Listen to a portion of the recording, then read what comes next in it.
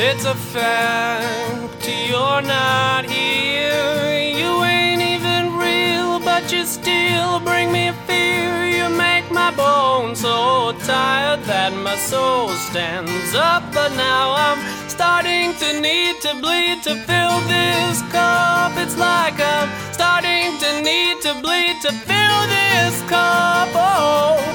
Hi, everybody, and welcome back to the Working Wing Podcast. Podcast where every week we watch an episode of The West Wing and break it down from our own unique perspective.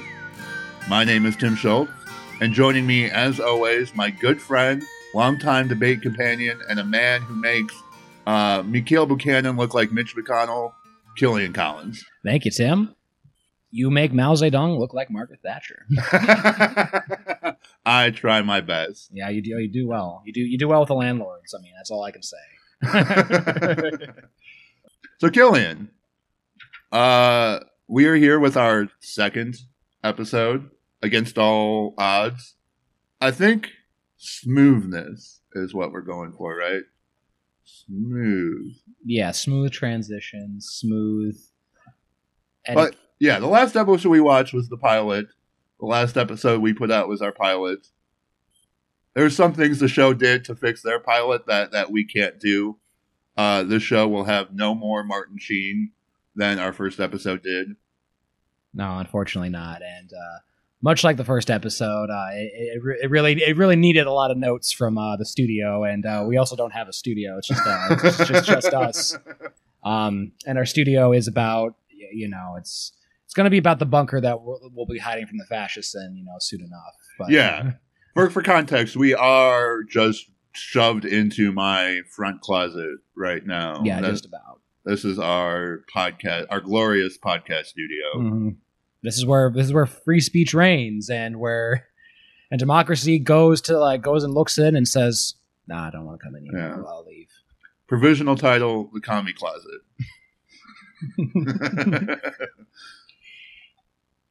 Making capitalists wonder what the fuck's going in there. Yeah. And I want to assure anybody who is somehow back for the second episode, our top level watchwords for this episode: microphone etiquette. That's the name of the game. That is the name of the game. A game that, like most games, I am not very good at, but I'm trying. Yeah, we're gotta get better. I mean, you got a better chance at this than basketball. I mean, both of us do, I think, in my opinion. Well, the thing is I'm 6'4", right? So I should be way better at basketball than I am, and I should also just be better at fucking talking normally than I turned out to be in that first episode. So fingers crossed for some improvements. Yeah, well, I think we'll do a little bit more. Right? We have some coffee in us. We're all set up. We're doing this in the morning. We're all good to go. You got your notebook. I got a notebook. I scribbled. Am I seeing multiple pages of notes? Yeah, in your hand I got now? I got a couple different pages. Holy shit, guys! No joke. I am looking at like 3 whole pages of notes. Well, just they're little thoughts. They're just all think this or that. My girlfriend was mad because she was she kept turning off the TV because I was like still a little distracted trying to take notes and be like, hey, no, I need to listen to what the fuck's going on. I can't be ADHD about all this right now. I need to. I'm watching the West Wing. God damn it, woman! This is a sacred duty. I'm doing my diligence for the country. You think Trump's gonna fucking come through with me knowing this? Fuck off. All right. Well, let's see what those notes have wrought.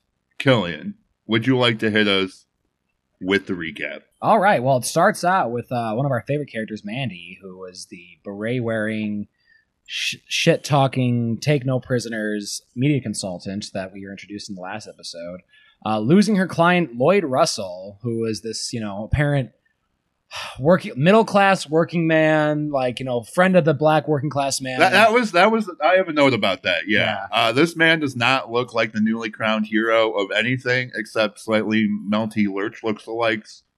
I thought he looked like Rick Scott, in my opinion. Yeah. Okay. I was saying this looks like a guy that'd throw you off, that would make you get drug tested for food stamps. Well-known hero of the middle class. Man with apparently no spine whatsoever. Too. I found that interesting that it's seemingly the single like all Josh did was schedule a lunch, right, or a breakfast, right? It was literally like one overture to this man, and he entirely collapsed.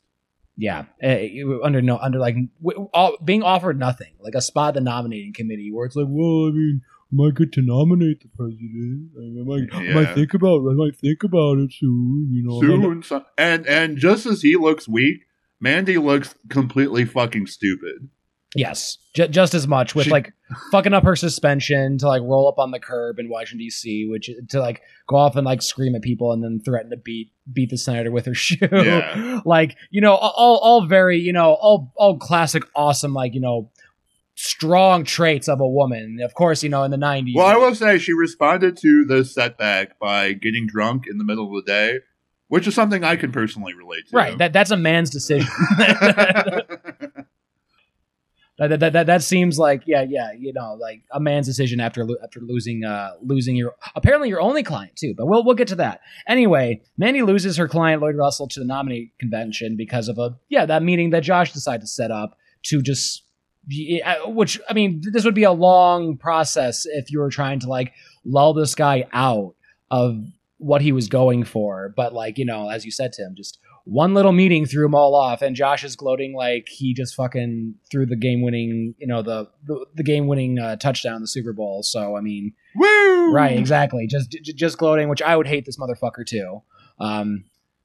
Anyway, I forget what was the secretary's name. I know the show is so set. I mean, I know I'm who's secretary. Or the one that Josh always bickers with. That secretary is named Donna Moss. Donna Moss. Well, Donna Moss, yeah, at least was giving him some shit. But here's the thing: is of course they're gonna make her like, you know, she's like one of the most like one of the more like seen women characters besides CJ that's like in the show. But I'm like, all she does is just talk shit.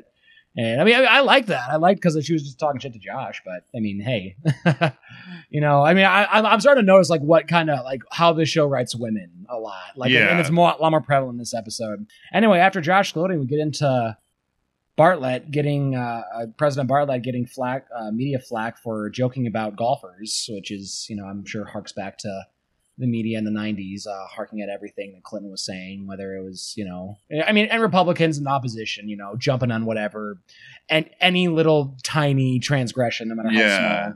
But also, are golfers really that much of like thin-skinned pussies, or am I?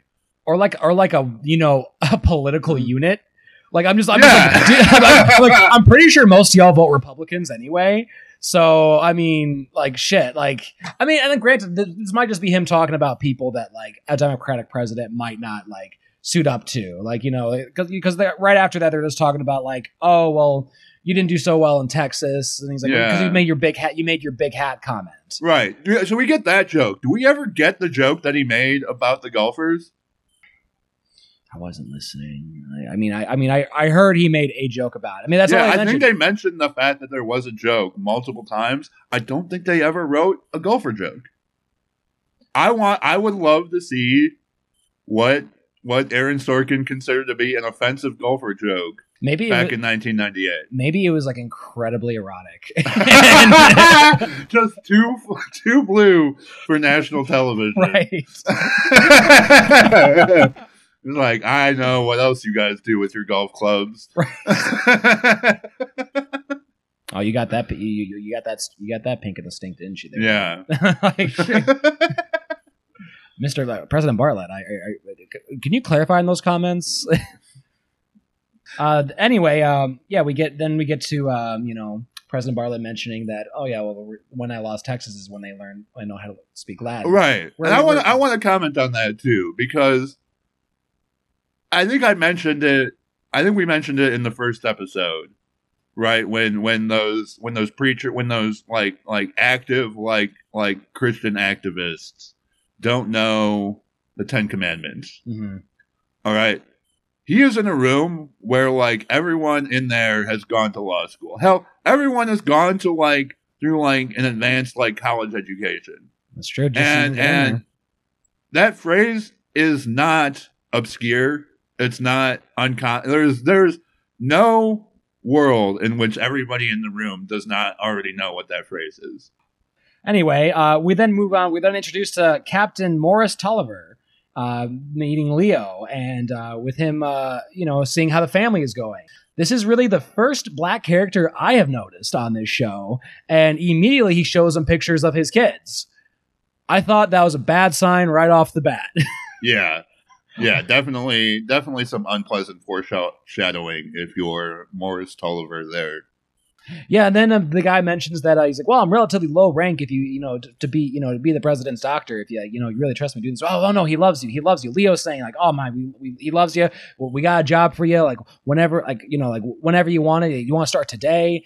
And Captain Tolliver says, "Oh no, I have to go to Jordan for a week, and then I'll be back for that." Yeah, right. So a low ranking black officer showing off his family a week before he leaves for the Middle East. Yeah. Oh, nothing but rainbows and sunshine ahead. I'm sure he's got a long, good, happy life. My only note about that scene is that I found it very charming.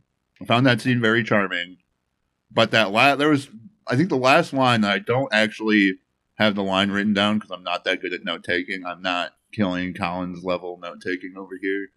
But I have it down as patronizing. And I think it's something about like, the past isn't the only thing your family can be proud of. And it's like, bro, you don't get to tell people what the fuck they can be proud of. All right. That is not your spot. Oh, you mean when I think you're talking about when Bartlett was talking. Yeah, when Bartlett. Bartlett's last line to Tulliver was something like, "See, it's not the only thing." Like Bartlett gets to choose. Bartlett takes the time to teach Morris Tulliver to be proud of his kids. Right. When it's like this guy's already like seems like he's pretty. This guy's he's pretty fucking proud already. Yeah, like he's a naval officer. He's a naval doctor. Like it's like shit. Like I think he'll be okay without getting that compliment from you, Mr. President, or that little like that little lesson in valuing your children by Josiah Bartlett. Anyway, moving on. After we introduced Captain Tolliver talking to Leo, we then cut to Mandy in her office, basically telling her partner Daisy, who is the second black character I've met in this show, that they're basically fucked and they've lost their client and how fucked they are. Josh. Then we cut to Josh and what was her name? Daisy Moss, something Moss. Donna Moss. Josh and Donna Moss are joking about her putting money on some football games that he would never take, and basically losing him a bunch of money. Which I don't know, like, is he giving her money to like do this? I didn't understand this joke. It's like, well, you bet this money on that. I'm like, wait. Did you take his money? Well, no, she's coming to him for the money to pay off his gambling losses. Oh, okay. Well, either way, she seems to be making the bets, and she's really fucking him that way. So good on her. Got to get back at your bosses somehow. Yeah, and then basically Toby walks in, discusses they need a media director, and Josh says anyone but Mandy, which tells me Mandy's going to get a new job this episode.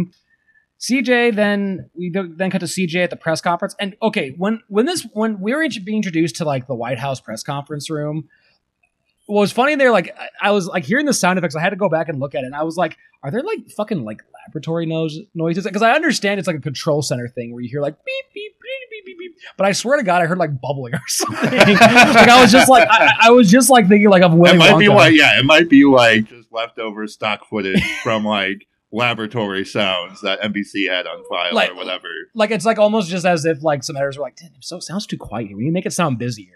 Yeah. So like they add a little noise to it.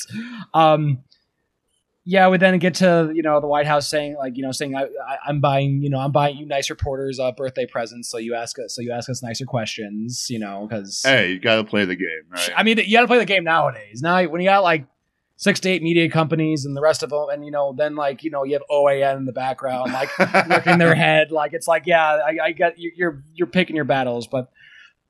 The press might be another episode to talk about all this stuff later on. Like, I'm sure there'll be more episodes like that. But anyway, CJ gets a question from a reporter trying to clarify a vague statement, a vague call of support from. I think it was a comment about that the VP made. Yes, and he was and it was something about like him needing the president's support for something that he wasn't quite. It was like the president needs our support now. For like some A3C3 bill. They never go at all into the politics behind that. It's a very politics-light episode. Yeah, overall. yeah. So they got into something that, some issue that we don't fucking know what the fuck it's about at all. It seemed that she then deflected as a joke and kind of, moved on. Yeah. But yeah, then we cut to Sam and Josh having a conversation where Sam decides to extremely dumbly, not dumbly, just, I don't know how to describe this. Like, Sam Seaborn, is like the dumbest motherfucker I've ever seen. Like, this part I was cringing already because Sam was just really being so obvious about I slept with a call girl last night. I want to go back and talk to her. Josh tries talking some damn sense into him and saying and asks rational questions oh yeah, she's got shit on you. No, you know that, right? She doesn't know her name. You've cut contact with her. No one saw you doing any of this shit. Yeah. All the rational questions that you would ask, if you're working for a political campaign and you and your coworker just told you hey, I saw a call girl last night. and they all immediately every time the Lori conversation comes up, they immediately get gross with it. Yep. Almost instantly, there's some line, you're trying to save her or whatever. Yep. And it's the way they refer to her. And it's throughout this, Sam kind of Sam tries to establish her personhood in these conversations. I think at one point does she even say her name is Lori or whatever instead of this woman? Right. But then it becomes clear by the end of the episode that Sam also does not think of her as a real person. We'll get to that. We'll get to that. Josh basically leaves Sam with the advice of talk to fucking Toby before you do anything. You stupid motherfucker. Yeah. Keep it in your pants. All right. We cut to the VP meeting with I assume is the French ambassador or a prime minister. He's speaking French to somebody. Yeah. To somebody where they're all being photographed in a big room. Some Frenchie got into the White House. Right. Some Frenchie got into the White House. And so he's talking to Trudeau. And then CJ approached the VP about a question to confirm, a question to basically say, hey, what's going on with this little vague statement you made, and she gets blown off by him pretty much. Of I have an office to take care of any of this shit in case. Which honestly seems kind of reasonable to me. Yeah. I mean, we're not given any kind of political context to this. I mean, so yeah, it kind of just seems I didn't like that thing you said, and he said, "Well, fuck off." Right? Can we have a meeting about this or something? Move on. Captain Morris is giving the president his his vaccines or his jab. Then President Bartlett then they're basically they're buddies. Bartlett's talking about his family. Morris is like showing off his family, which I mean just really expresses more of like how much sentiment they're trying to build for this person. For sure. The president complains about his comment being taken too seriously, his woes, the woes of, being leader of the free world and having the responsibility. After that be all bared on you. Bartlett then says he's uncomfortable with violence. I remember him mentioning that, and I was like, well, he gets cured of that. Yeah, I was gonna say, yeah. I was gonna say, I don't think there's many presidents. I think every American president is pretty okay with violence, one way or another. Historically, yes. Historically, one way or another. They then bond over. Yeah, they continue bond over. They keep on bonding over family, and doctor tells him not to eat too much red meat or not drink any more booze. Cut down on it. He's got to take care of him. Then we cut to Josh and CJ discussing potentially hiring Mandy, and Josh being opposed to it. And then we next cut to Mandy and Daisy drinking out of paper cups, talking about the woes of why they moved to DC. To easily the most relatable scene of the whole show so far. Yeah, the day drinking. As a worker, I definitely can relate to drinking all day after losing your job. Yeah, literally been through that exact day before. Yeah, out of paper. It's funny too because eventually fuck, why am I forgetting his name? Josh? No, not Josh. James Comey. James Comey eventually did that after he got fired. Is that true? Yeah, no, because I remember that was like in his book, or I think that was in his book about like, yeah, after Trump fired me, I just was basically like on the plane, like, and I just was drinking wine out of a paper cup. I'm not sure because he was watching this and he's like, yeah, that's fucking right. That's fucking right. That's fucking right. Fucking right. We then cut to Sam. Sam turning in a speech he has, being a nice, being a good writer, proofreading it before he hands it off to her, making sure those last details are okay. Then he talks to Toby about his Lori situation. Toby then continues to ask rational questions that are so objectifying and dehumanizing. Like, like you slit her throat and put her behind the Chinese restaurant, right? That's what you did, right? Son, we know this is. Yeah. You know what you did. You know what you did. Yeah. No, but Toby asked questions about what the fuck's actually who, what, where, why. Why. Sam mentions that while I am an adult and I think that she should be able to be taken seriously, or I want to be able to give her the benefit of the doubt. This guy is going to, be found in like some fucking desert, like, not even found. This guy might not ever be found, Yeah. Later on, depending on what he says, depending on who's listening, I'm gonna say that you're not gonna last too long in DC, son, if you're giving people the benefit of the doubt. We then cut to Leo discussing I think he has everyone in his office, and he mentions that like, well, we need to sell this an economic stimulus we're trying to go for. We need a media consultant.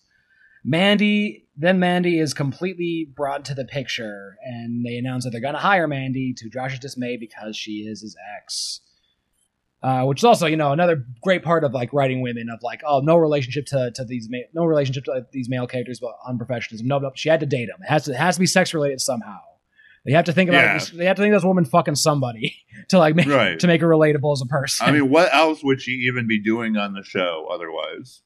Leo asks CJ about her talking to the president. She basically denies that like anything happened. Leo sees that something is up and decides to have his own little meeting with the vice president. We then cut to Bartlett getting a little package from the White House secretary, and saying that that he's getting a T-shirt instead of his Omaha Steaks. Yeah, he's naturally upset about this because he wants to, he'd rather die of a heart attack before being assassinated. So he moves out grumbling. I will say, because I do want to be positive. I do love the relationship between Bartlett and Mrs. Lanningham, his secretary. Yeah, no. They have great chemistry. It's good writing, well acted. Yeah, Mrs. Lanningham actually does like that's hard because it's like she does kill it, and it sucks with these secretary characters because it's just like, damn, they're just so in the background, but they fucking they pull it off. Yeah, they do. Then basically we cut to Josh going into Mandy's office and saying that for him to announce the news that she's got a media consultant job. So playing more off of that chemistry. With Daisy being of course her partner Daisy being the rational part of the partnership, really being the one who's ready to work, and Mandy not giving a fuck. I feel like Mandy is the one to sink a ship. I mean, she'll definitely fire across the bow, but she might steer the ship. A little fun. She seems kind of like how I'd be in politics, which wouldn't be good for myself or anyone. Then Leo, we go to Leo in his office where he invites the VP to discuss him blowing up CJ.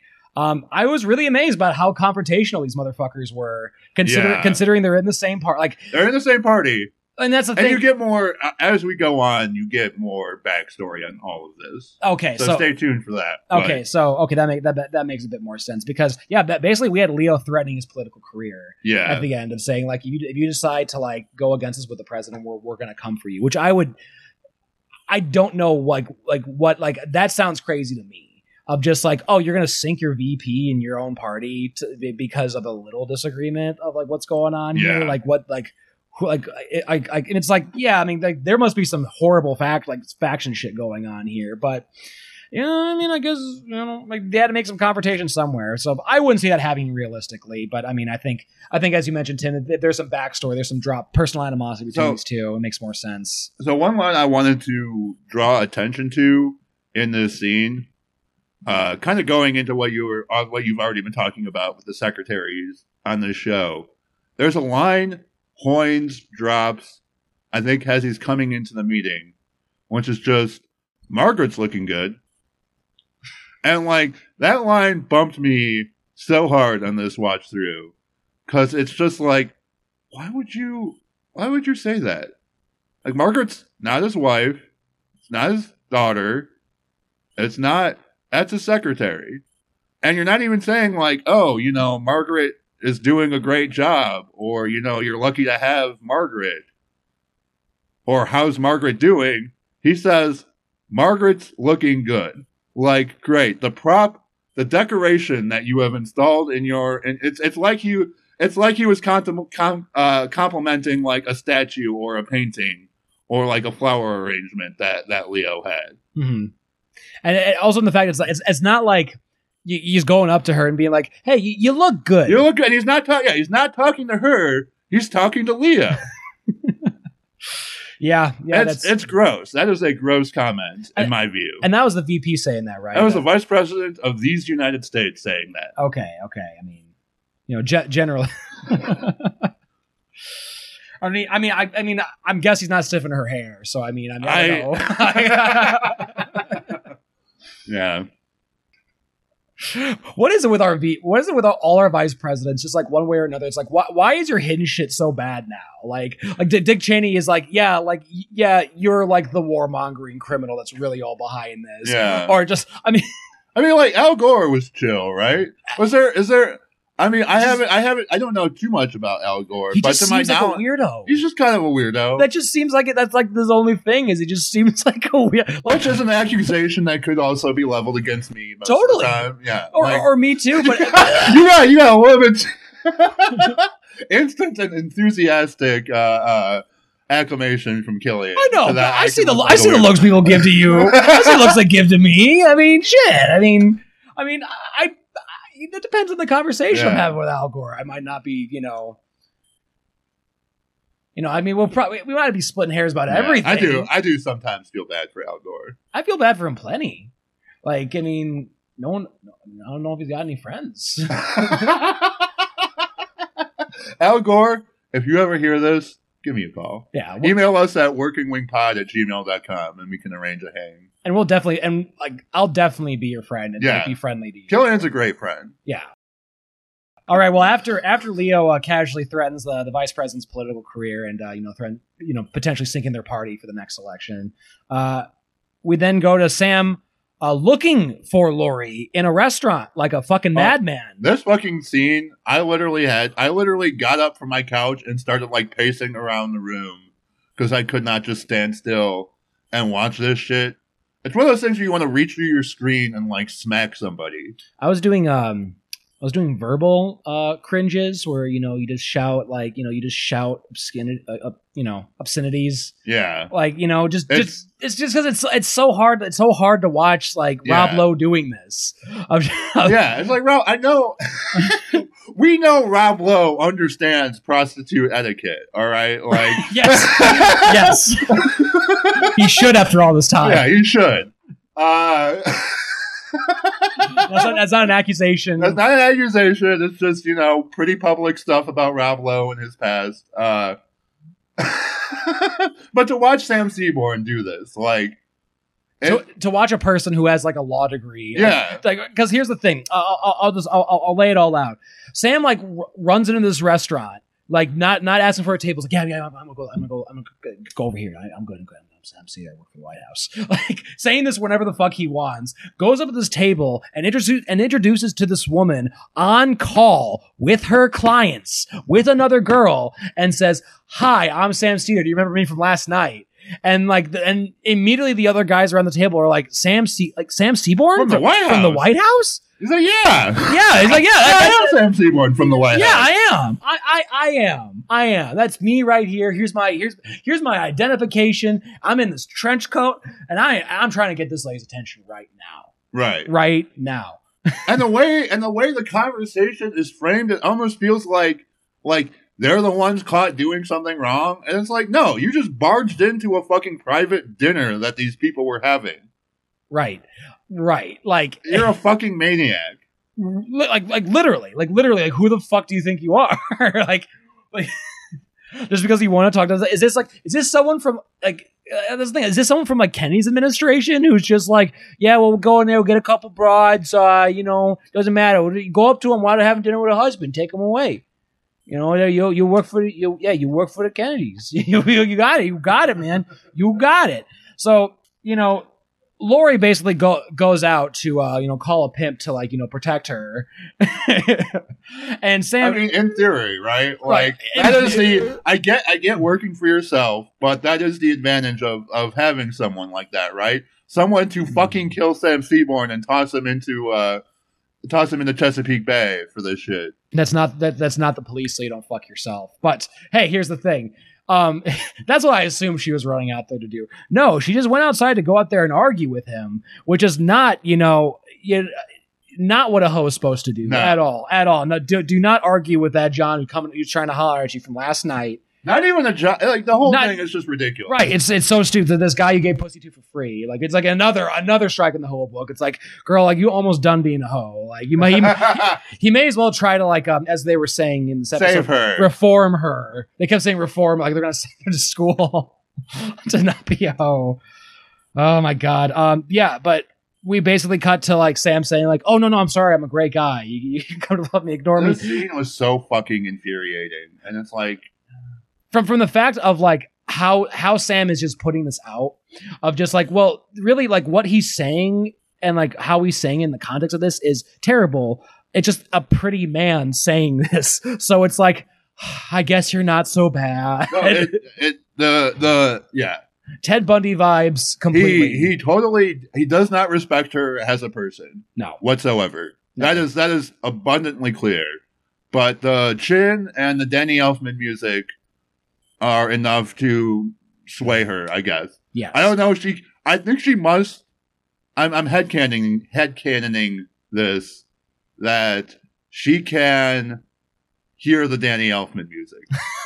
To me, that makes it more. She's pissed off at him. He's being totally disrespectful. Doesn't consider her to be a real person. But then that music starts playing, and she gets just taken aside, away, yeah, taken away by that beautiful man who just might just kidnap me because he works for the government. I mean, shit, I don't know. He says he writes speeches. Well, then anyway, Sam decides. They then after she hears the music and decides to give this maniac a chance. Sam puts his arm around her and they walk off as he starts to reveal his political secrets into the night. After that, heart beating, stabbing, I felt like my face was being mixed by a mixer, like a cake mixer or something. Just interesting. Yeah. I wanted to hide inside of a hood for this, but anyway, when that happened, it blacked out and it goes to 3:30 a.m. like an Always Sunny introduction, but with that militant the militant snare drums. Boom, boom, boom. I mean, the music is evocative. There. Yes, but it gets your blood pumping. Oh yeah, my blood was already pumping with rage at this point. Yes, but it's still stirring. Yeah, you're hard now. Now it's time to fuck.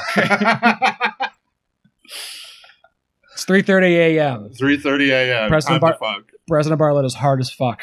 He gets woken up, and Leo informs him in a very solemn and matter-of-fact manner that Captain Talay had died from a terrorist attack on his way to Jordan from a missile from Syria. Yes, on the plane there. President Bartlett then, really shows his pacifist side by vowing to blow them off of the face of the earth. And here's my note. All right, so yes, terrorism, terrible. Religious fundamentalist violence, truly one of the scourges of the modern world. But then Bartlett's vow is specifically, I will blow them off of the face of the earth with God's own fury. Oh, so, yeah, it's clear. It's important to keep in mind that they're all speaking the same language. Mm-hmm. Bartlett is agreed with these terrorists that God absolutely wants him to kill people. God loves it when you kill people. They're both agreed on that. They just have different versions of the God of who God wants you to kill. Yeah, because that's the only thing they disagree on. Yep. Shit. You go to that in America, and it's like, yeah, it's the terrorists that are like bombing abortion clinics. Yeah. God wants them to do that. Like, you gotta say God, and God, like you said, specifically wants to lend Bartlett his fury to strike down his enemies. Yeah, in Syria. Yeah. In Syria. Praise God, because God does recognize those borders. God does recognize the political advantage.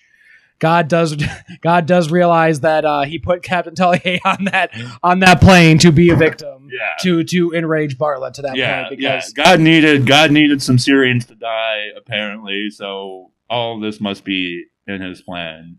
Praise be. Which, honestly, like, that fits in a lot more with, like, a Republican. The Republicans, like, like George Bush too. God needs to fight them terrorists. Yeah. But yeah. Also, too, I found it just really like, it's just, I know we're at the end of this episode and they're trying to leave you on a cliffhanger, but we have no idea of the context of this. Right? Why? Why would Syria send a missile out towards us? Like, what the fuck? Like, what the fuck's happening? That is my final note for this episode. Where's the context? What about, like, what happened? Like, what happened the 4 years prior? like what the last president do? The terrorist attack makes sense, right? Because when you do a terrorist attack, you're not even looking to do, like, direct damage or anything. You're just looking to, like, make a splash, make some headlines. You're not necessarily trying to cripple anything. Why does Syria take this shot? What does Syria gain from just blowing up a random helicopter? It makes absolutely no sense. No, not at all. Not at all. To like provoke a war with, like, with the biggest superpower. Yeah, to get the superpower mad is apparently the only reason. According to this, also too, it's like a terrorist attack, and it's before 9/11 too. So none of this shit happens on American soil. It's always Americans abroad who are getting hurt. Yeah, because that's what terrorism was to Americans most of the time. And then the domestic terrorism that would happen. That was most of the biggest thing in Americans' minds at this point was probably Kaczynski and shit. Ted Kaczynski and Oklahoma City bombing. Yeah. Yep. So yeah, it's for terrorism, like especially religious terrorism is like a bit of a different, bit of different feel, especially for like Islamic fuel terrorism. It seems like an abroad problem right now. Which, to the rest of the world, it's a fucking here problem all the time. But. Yeah. Oh, yeah. I just wait for a couple more years of real world time to... I bet they'll start... I hope they start... I hope in this show... And they're not going to say it now, but I hope at some point in the future they mention... They say the word Wahhabist or something. But, like, I somehow doubt that. That'll be mentioned. But, like, well, we'll see. That's going to be a couple of years. Yeah. Yeah. Stay tuned. Last week, we had kind of a more structured talking about issues format, but I think this show needs to be lithe and limber and able to change on the fly. And we've already covered the things that bumped us in this show at length, being Sam Seaborn and religious fundamentalism from our own government. Yeah. Yeah, which I'm sure there'll be a lot more of that. We'll get more into detail as the show progresses. As the show progresses, more to come on both of those fronts, I'm sure. That was the second episode of The West Wing, and that was the second episode of the Working Wing podcast. As always, we couldn't do this without the support of several dear friends of ours. First of all, James Kunka, who graciously allowed us to use his song Back on Our Feet as our intro and outro music. You can check more of his work out at jameskunka.bandcamp.com. Please give it a listen and send some money his way. We also owe thanks to our friend Jennifer Much, who designed our beautiful logo. You can see more of her work at jennifermuch.com and contact her about all your design needs.